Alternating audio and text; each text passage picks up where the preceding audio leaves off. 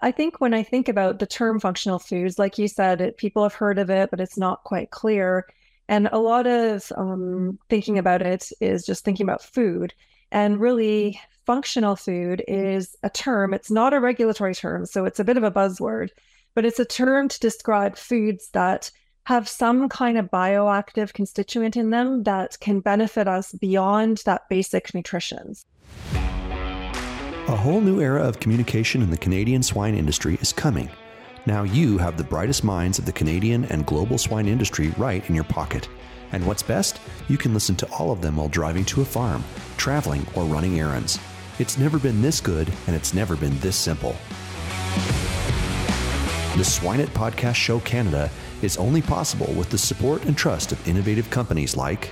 Our nutrition group includes 4 companies: Nutrition Athena, Shakespeare Mill, Farmhouse, and Nutrition Partners, which serve swine producers all across Canada. Swine Veterinary Partners comprises 4 well-established clinics across Canada: Precision Veterinary Services, Premier SHP, Demeter Veterinary Services, and Demeter Services Veterinaries. Welcome to the Swine It Podcast Show Canada, a weekly podcast where you'll find cutting-edge insights and everything that's working in the Canadian and global swine industry. Swine Veterinary Partners offers a full range of animal health and production services to Canadian pork producers. We approach health management through personalized solution with concern for profitability while taking into account performance and the well-being of your animals.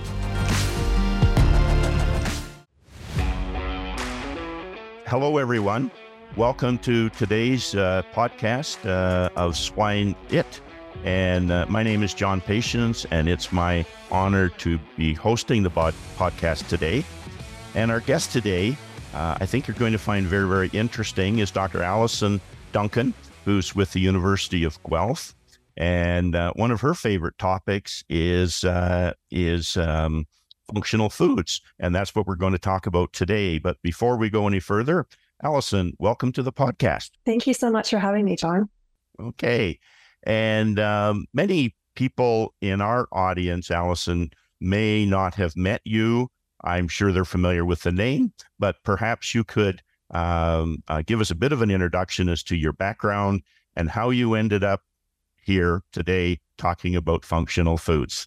For sure. Yeah. My background is all in nutrition. So I've done all of my education in nutrition. I think I cannot even remember a time in my life where I didn't love and consider nutrition. I think it was really in high school when I first started really focusing on it because I was into sports and things like that and really noticed that what I ate mattered. So from there, I discovered University of Guelph, and that's where I did my undergraduate degree in applied human nutrition with the intent of becoming a registered dietitian, which I did become, and I did an internship at Sunnybrook Health Sciences Center, which I loved, and became a registered dietitian. And it was really during that time that I really noticed a lot of, rules and approaches to therapeutic nutrition that I really wanted to understand more as to why. So that made me discover graduate school and the research process and the scientific ideas. And so I did my MSc in nutritional science at University of Toronto, and I kept asking questions and went to University of Minnesota where I did my PhD. And after that, I worked in some consulting areas of nutritional science and some human clinical nutrition units. And after that, I started at University of Guelph as a professor, where I've been since 2001. Very good. Very good. And perhaps maybe we could start to just define what it is you mean by functional foods, Alison. It's a word that gets used a lot. We hear it in the popular press. Certainly in swine nutrition, it's becoming more common, but it's still not what I would call a common topic, right? So if you can help us to understand what it is you mean by the term functional foods. Absolutely. Yeah. So I've been thinking about functional foods for quite a long time. A lot of my research has been in this area. I've taught a graduate course in this area for a long time. And I think when I think about the term functional foods, like you said, people have heard of it, but it's not quite clear. And a lot of thinking about it is just thinking about food. And really, functional food is a term. It's not a regulatory term, so it's a bit of a buzzword, but it's a term to describe foods that have some kind of bioactive constituent in them that can benefit us beyond that basic nutrition. So we know food affects our health. We know that food has many constituents in it that can affect our health, but functional foods is kind of going beyond that, beyond our basic nutrition that is preventing deficiency diseases, to go beyond optimizing our health. Okay. Okay. So could you maybe give us a few examples? And I should mention, for the benefit of our audience, that your real focus is human nutrition, not animal nutrition, which is fine because human nutritionists have learned a lot from pig nutrition over the years, and we've learned a lot from human nutrition over the years. And this is a topic where I know human nutrition is ahead of us. So maybe if you can give us some examples of functional foods. Yeah, so I did want to also add, before some examples, to just kind of put it into perspective when I think about functional foods and the history of them as how this term came. Really, the idea of nutrition, we know a lot from animal nutrition. In fact, pig nutrition has a lot of basic information gained from that. And I actually, Ron Ball is my co-advisor. And so I learned a lot. We know that a lot of nutrition and our evolution of understanding relates to preventing deficiency diseases. So we don't want to get scurvy. We don't want to get beriberi. We're trying to figure out how much do we need to prevent that. And for the most part, we have really done well in that area. In fact, there's a lot of Nobel Prizes that have been given out with respect to identifying nutritional deficiency disease syndromes and how much we need to prevent those. And as we've evolved in our society, we still have a few issues to contend with in that area, a few nutrients like B12 and vitamin D and iron. But for the most part, we're really evolving. We're quite privileged. And that's where we've considered, you know what, we're going to figure out how much of these nutrients we need to not only prevent a deficiency, but to reduce our risk of chronic disease. Like we can go a step further and go to optimal nutrition. And along that kind of vein of thinking comes, what about these other constituents that are in our food supply, that are in plants, that are in animals, that aren't our core nutrients, but are other things that might affect our health? And so this brings us to some examples that we can probably all be familiar with. So some of these might be, say, antioxidants, that constituents that are in fruits and vegetables that have been demonstrated in cell culture, in animal studies, to have biological effects that might relate to diseases, say, as cancer or heart disease, and kind of trying to keep that oxidative balance in check.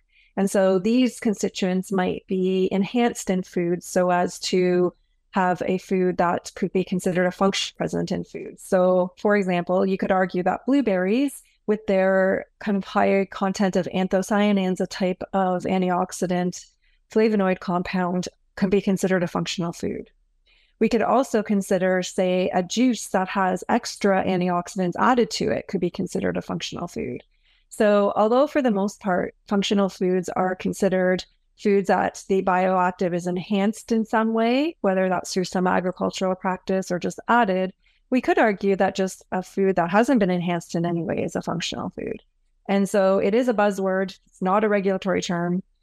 So that's part of it. Considering regulations is another whole area of discussion around the topic of functional foods that we can talk about too. Right. So maybe the fact that it's not an official term, but a buzzword, as you claim, might lead to some confusion on the part of our listeners, because different people may be using the term functional food in different ways, and indeed in ways that Alison Duncan would not use them. And so that can be confusing. Allow me to ask you some questions about some particular ingredients that we use in pig diets that we believe have functional properties. And you can tell me, okay, yes, John, that could be considered a functional food, or no, it's not. And so on. So the big dog, really, because we feed so much of it, is soybean meal. because of some of the constituents in soybean meal. Would that be considered a functional food? Well, that's interesting. My understanding from pig nutrition is that soybean meal is very commonly used as a source of protein. And we know that soybeans on their own are a very high quality protein among plant proteins. They are considered a complete protein. And the idea of using them for the piglet is something you're much more familiar with than I am. But in terms of a functional food, I think it would depend on how much the constituents of the soybean would make their way into the products from the pig. So, for example, soybeans are high naturally in what are called isoflavones, which are plant phytochemicals in the soybean. And phytochemicals in general, overall, help plants to survive. I remember one of the best definitions around phytochemicals that I heard was from a plant agricultural scientist discussing how if we are faced with a threat of some kind, we can't, or we can just run away, but plants can't. So they have these chemicals that they can increase their content. And isoflavones have been widely studied for soybeans with their bioactive peptides have also been studied. Now, the core question is how much of that is in the products of the piglet, how much isoflavones or soybean protein are in that. And obviously, it's not soybean protein in the piglets, it's animal protein. So the concept of functional foods really relates to the transfer of the bioactive through the system, in this case, the piglet, through like its digestive system into its products that we consume. That's the key thing. So yeah, I could give an example in the pig that's been considered one. So I didn't ask the question very well, Alison. And I was referring to, would a soybean meal with the isoflavone content, and we know some of the effects that the isoflavones have on the pig, would it be considered a functional food to the pig? So not to the person eating pork, but rather to the pig eating the soybean meal, because we know the isoflavones do have positive effects on the pig from a health perspective. So it's not a nutrient response. It's a response, extra nutrient response, I guess you could call it. Yeah, beyond basic nutrition. So in that case, that would satisfy the definition of a functional food for sure. Okay.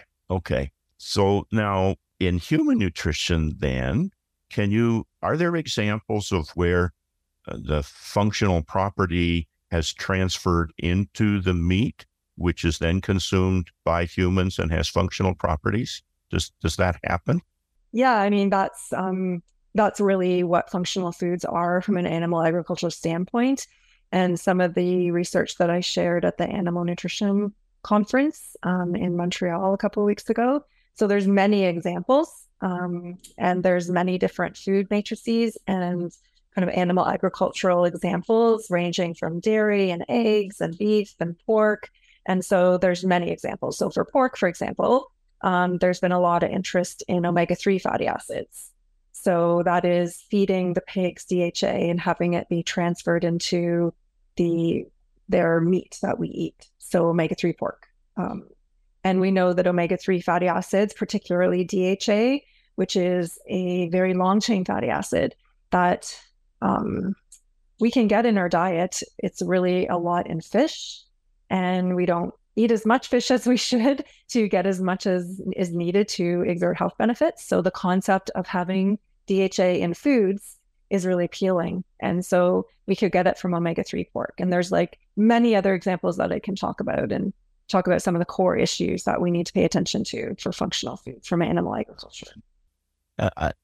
That's great. And you picked up on an interesting example, Alison, the omega-3 fatty acids,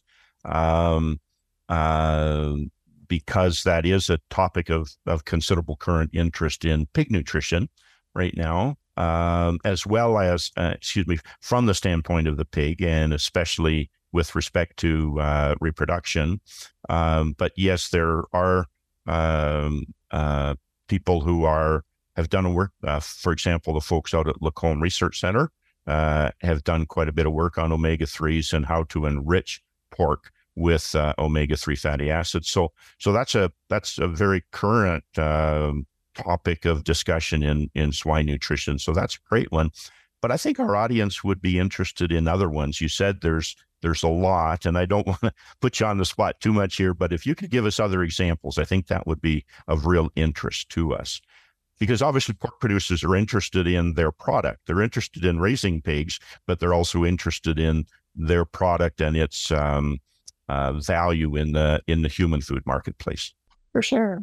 Yeah, so I just want to framework the discussion first to talk about how it is that a functional food from animal agriculture could be even created.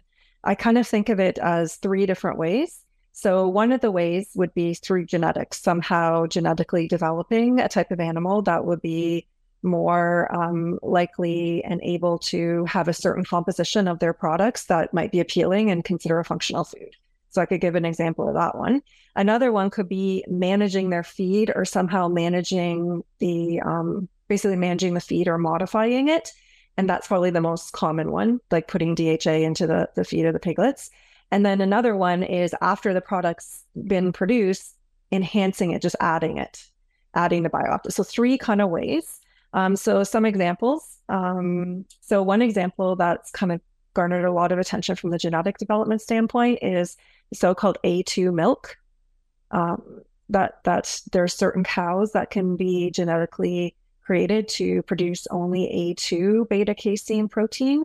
So this is like, and the reason that that's considered a functional food is that the A1 beta casein protein, the A1 beta casein, that one is what's been considered to kind of be less tolerant from a digestive standpoint. So thinking about people who are lactose intolerant, which is the sugar, not the protein, but people who are lactose intolerant, they don't tolerate milk as well. And so there's been research done to identify that there is actually a protein constituent in milk that's part of casein called A1 beta casein that also is responsible here for less digestive tolerance. And if there's less of that A1 and only A2, it's easier digested. So kind of just like overall, we know milk has casein and whey, and casein as a major protein, it has alpha, beta, kappa, and here we're beta casein. So we're like kind of 3 levels down. But there's genetic variants that basically produce only the A2 beta casein. And that product has been researched in multiple studies to be better tolerated, have interest in relation to even sports performance. So there's a lot of interest in this A2 beta casein. And this is an example of a functional food from a genetic manipulation. Great. Okay. A whole bunch of thoughts come into my mind as you're speaking, Alison. It's such a fascinating subject. And for example, we were just talking the other day about how supermarkets, food stores have changed so much in the last 20, 25 years. And they used to be populated by a relatively narrow array of foodstuffs that varied very little in their composition. Whereas now when you go into a food store, there are so many different milks. There are different examples of different pork, different beef, et cetera. Different fruits of different origin, etc. I mean, the variety that we are exposed to is fantastic, but gosh, it's got to be very difficult for a consumer to kind of get their way through all of the marketing information that they're exposed to get a good understanding of what really is a good choice from a healthy diet point of view and what isn't a good choice. And, that's, do you have any suggestions for pork producers who want to talk about their product and the different options available? But also pork producers are also consumers. And so when they go to the supermarket, they are exposed to all these options as well. And I'm going to come back directly to functional foods. Don't worry, we're not leaving that, but that is an area that I think really troubles a lot of people. For sure. Yeah. And I think it relates, as I mentioned earlier, the regulations are very relevant to this. And everything you said is so true. It's really amazing. All of the innovation and all of the products that we have access to, it's really incredible. And so you're right in terms of how does a consumer navigate this intense amount of information. So it really does come down to the labels on those products in terms of making decisions and looking at those products. And that's where our regulatory scientists come in at Health Canada, because they've created an innovative and high options environment for putting things on labels. So, traditionally, when we think about products, obviously it has the title of the product, it has an ingredient list, but it's really not that long ago, like that we then have mandatory nutrition facts on all the products. So we have that, and that's incredible that we have that in Canada. So even more recently, Health Canada has modernized those regulations to make it easier for people to see and understand the nutrition facts table and the ingredients list by putting things like all sugars together, putting larger font, making it easier to see, having serving sizes, having percent daily values that are based on evidence. So we have all of that for sure. But in addition to that, because people aren't always wanting to look at those nutrition facts and ingredients, and we know with an aging society, those texts are quite small. And so what's evolved is claims that can be put on what's called front of pack. So front of package is really great real estate for foods for us to be helped by the regulatory environment to make decisions. So here we have probably the lowest hanging fruit is our nutrient content claims. We have so many of those, and pork products, for example, can benefit from those because pork is very nutrient dense and there's a lot of highly bioavailable micronutrients in pork, and obviously it has protein. And so we have an opportunity to employ nutrient content claims on product on front of pack. And this can help Canadians to seek products that they're looking for to be very high or different terms. It's all regulated and there's a table that's easy to look at and look for those products. So nutrient density is really important. It's the lowest hanging fruit, but it's also super important. So we talked about functional foods are beyond that, but the nutrient density is really core. So those nutrient content claims, they're amazing.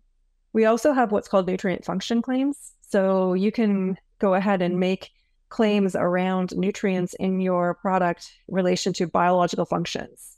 And there's, again, a whole table for that in the Canadian Food Inspection Agency Guide to Food Labeling and Advertising. And you can do things like calcium helps to build strong bones, or vitamin A helps with vision, things like that. And it's kind of taking a step further from the content to the biological function. And we actually have a lot more. So I don't know if you want me to go on, but I could talk about this all day in terms of the regulations that Health Canada has put in place to allow for product manufacturers to communicate the healthy attributes of their products to consumers. Right. Okay. I'm actually going to briefly ask you to go just a little bit more into that, Alison, because I think it's such an important topic. And as an example, if I want to get information that I think is of high, there's so much information on the internet, and to most, if it's outside our personal field, we really don't know. It's hard to know whether it's a quality source of information. But if I want good medical information, I'll go to the Mayo Clinic website. I'll go to the Cleveland Clinic website. I'll go to Johns Hopkins website, and I'm pretty confident that I'm going to get fairly good scientific information from those websites as it relates to health and medicine. You've mentioned the CFIA website for human nutrition. Are there other websites that you would recommend that people go and have reasonable confidence that the scientific information is sound, or the scientific basis for the information is sound? Okay, well, I mean, that's an amazing question, John. And the CFIA website is not so much for nutrition information, it's more for complying with regulations. I really think that misinformation is one of the biggest problems facing our society, and that it's happening left, right, and center now, and especially in the area of nutrition and food and diet. It's, always been something that's kind of been fad diets and things like that. but it's just getting worse and worse, and it's really concerning. And so I think the best approach to combating all of that as a starting comment is to, utilize critical thinking and pause and think about the source of this information and think about, how this information is being communicated, who is communicating it. Now, as for credible information around nutrition, it's really registered dietitians. In Canada, we have Dietitians of Canada, and it's a reputable site. These people are trained, they're regulated health professionals, and they are committed to communicating about evidence-based nutrition. And so we have associations that are focused on this. We have Dietitians of Canada. We also have Canadian Nutrition Society. Both of these associations have multiple efforts in order to communicate around credible-based nutrition information. Now, with respect to the public, it's the role of the registered dietitian to be interacting with the public, different types of clients, different types of disease states, and there's also public health nutrition. And so these are all regulated health professionals focused on doing this. And this is where we should be getting our information, from registered dietitians. Okay, very good. Okay, I've kind of pulled us off topic here a little bit, but I do think those are questions of interest to our listeners. But let's go back to functional foods. And Alison, can you give us a bit of a historical perspective on functional foods? How new is this? You mentioned that you've been on faculty at the University of Guelph since 2001,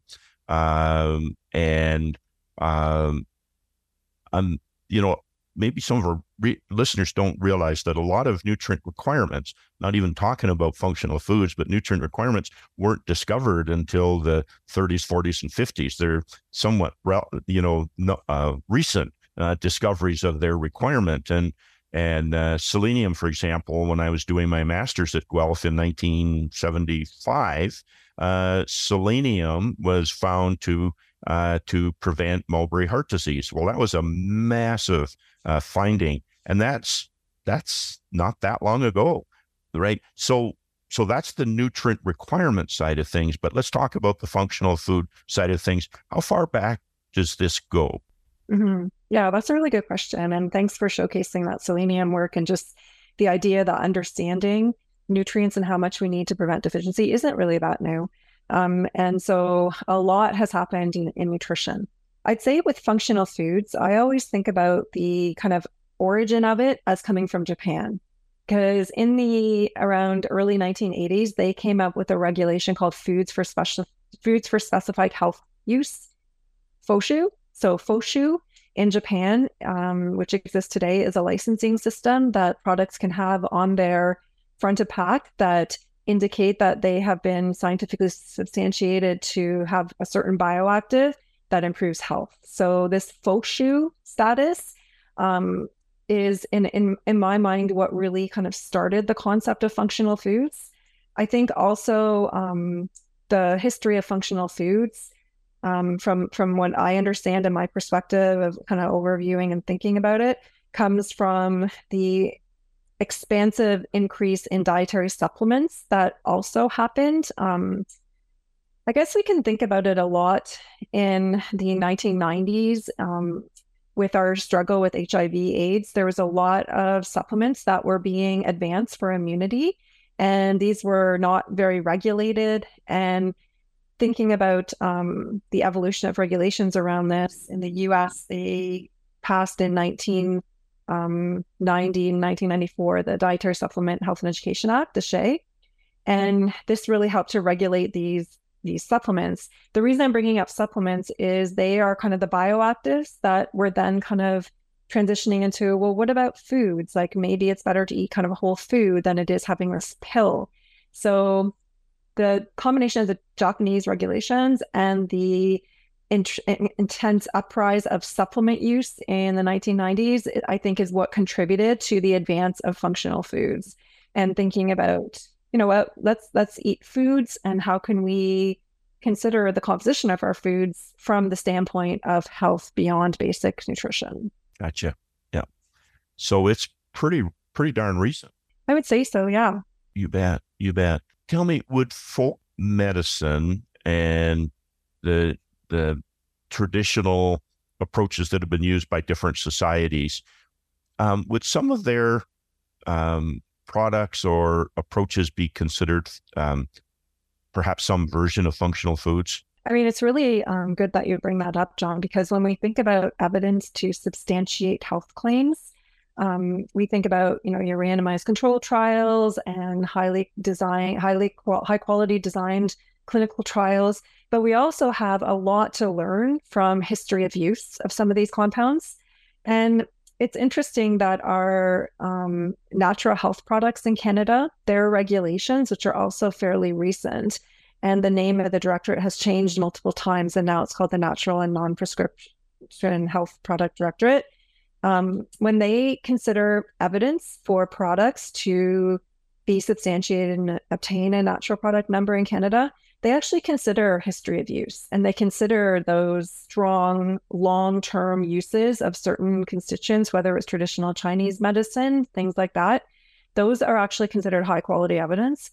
And so this is relevant, even though there may not be these, randomized control trials.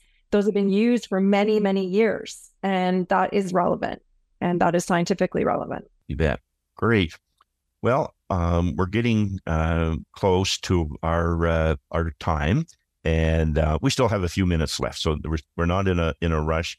But maybe we could end, Alison, by talking about the future of functional foods. And as somebody who studied this subject and has a great historical perspective on functional foods, and you've also raised the specter of misinformation out there about so many aspects of human nutrition.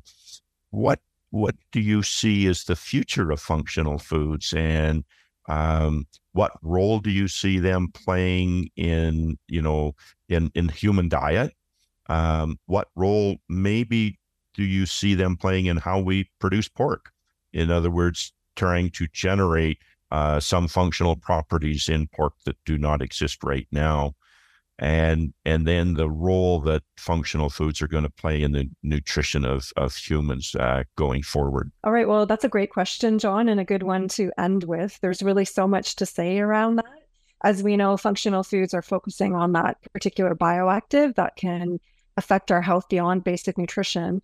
And there's so much to learn. And so thinking about the future, I would say that one of the areas is really our gut health. When we think about the microorganisms in our gut, we've learned over the past years at an exponential rate how determinant they can be of our health. And so continuing to think about and focus on what it is that determines their composition, and even in that whole area, coming up with metrics that we can measure and see if certain constituents of our food are making a difference. So that whole area, I think, is really important and a lot about the future. Another area I think is really important is just thinking about specific subgroups of our society. For example, older adults, the aging demographic is really increasing, and the proportion of our population that are older, over 65, is rapidly increasing. And I think that we really need to pay attention to that. And there's a lot that could be done for functional foods in this area, ranging from really core nutrient density to more core bioactives that can affect things like eye health and heart disease and cognitive function, all those areas. There's so much, really. If I had to choose a couple more, I would get even more focused into so-called personalized nutrition. I think, as we all know, we are all so different, and there could be ways that we could utilize those differences to create foods that would be focused on individuals, in addition to subgroups. And then another area is affordability. So we know that the increase of cost of food has really increased, and people are really focused on affordability. And this is an area that could make its way into functional food innovation. So those are kind of just 4 areas. There's many, many more I could talk about, but I think just overall, the future of thinking about functional foods, nutrition, bioactive constituents, there's a lot to learn, and it's all very interesting and exciting. And combating misinformation is always right up there too. Okay. Well, Alison, this has been fascinating. I thank you so very much for helping us to gain a better understanding of functional foods.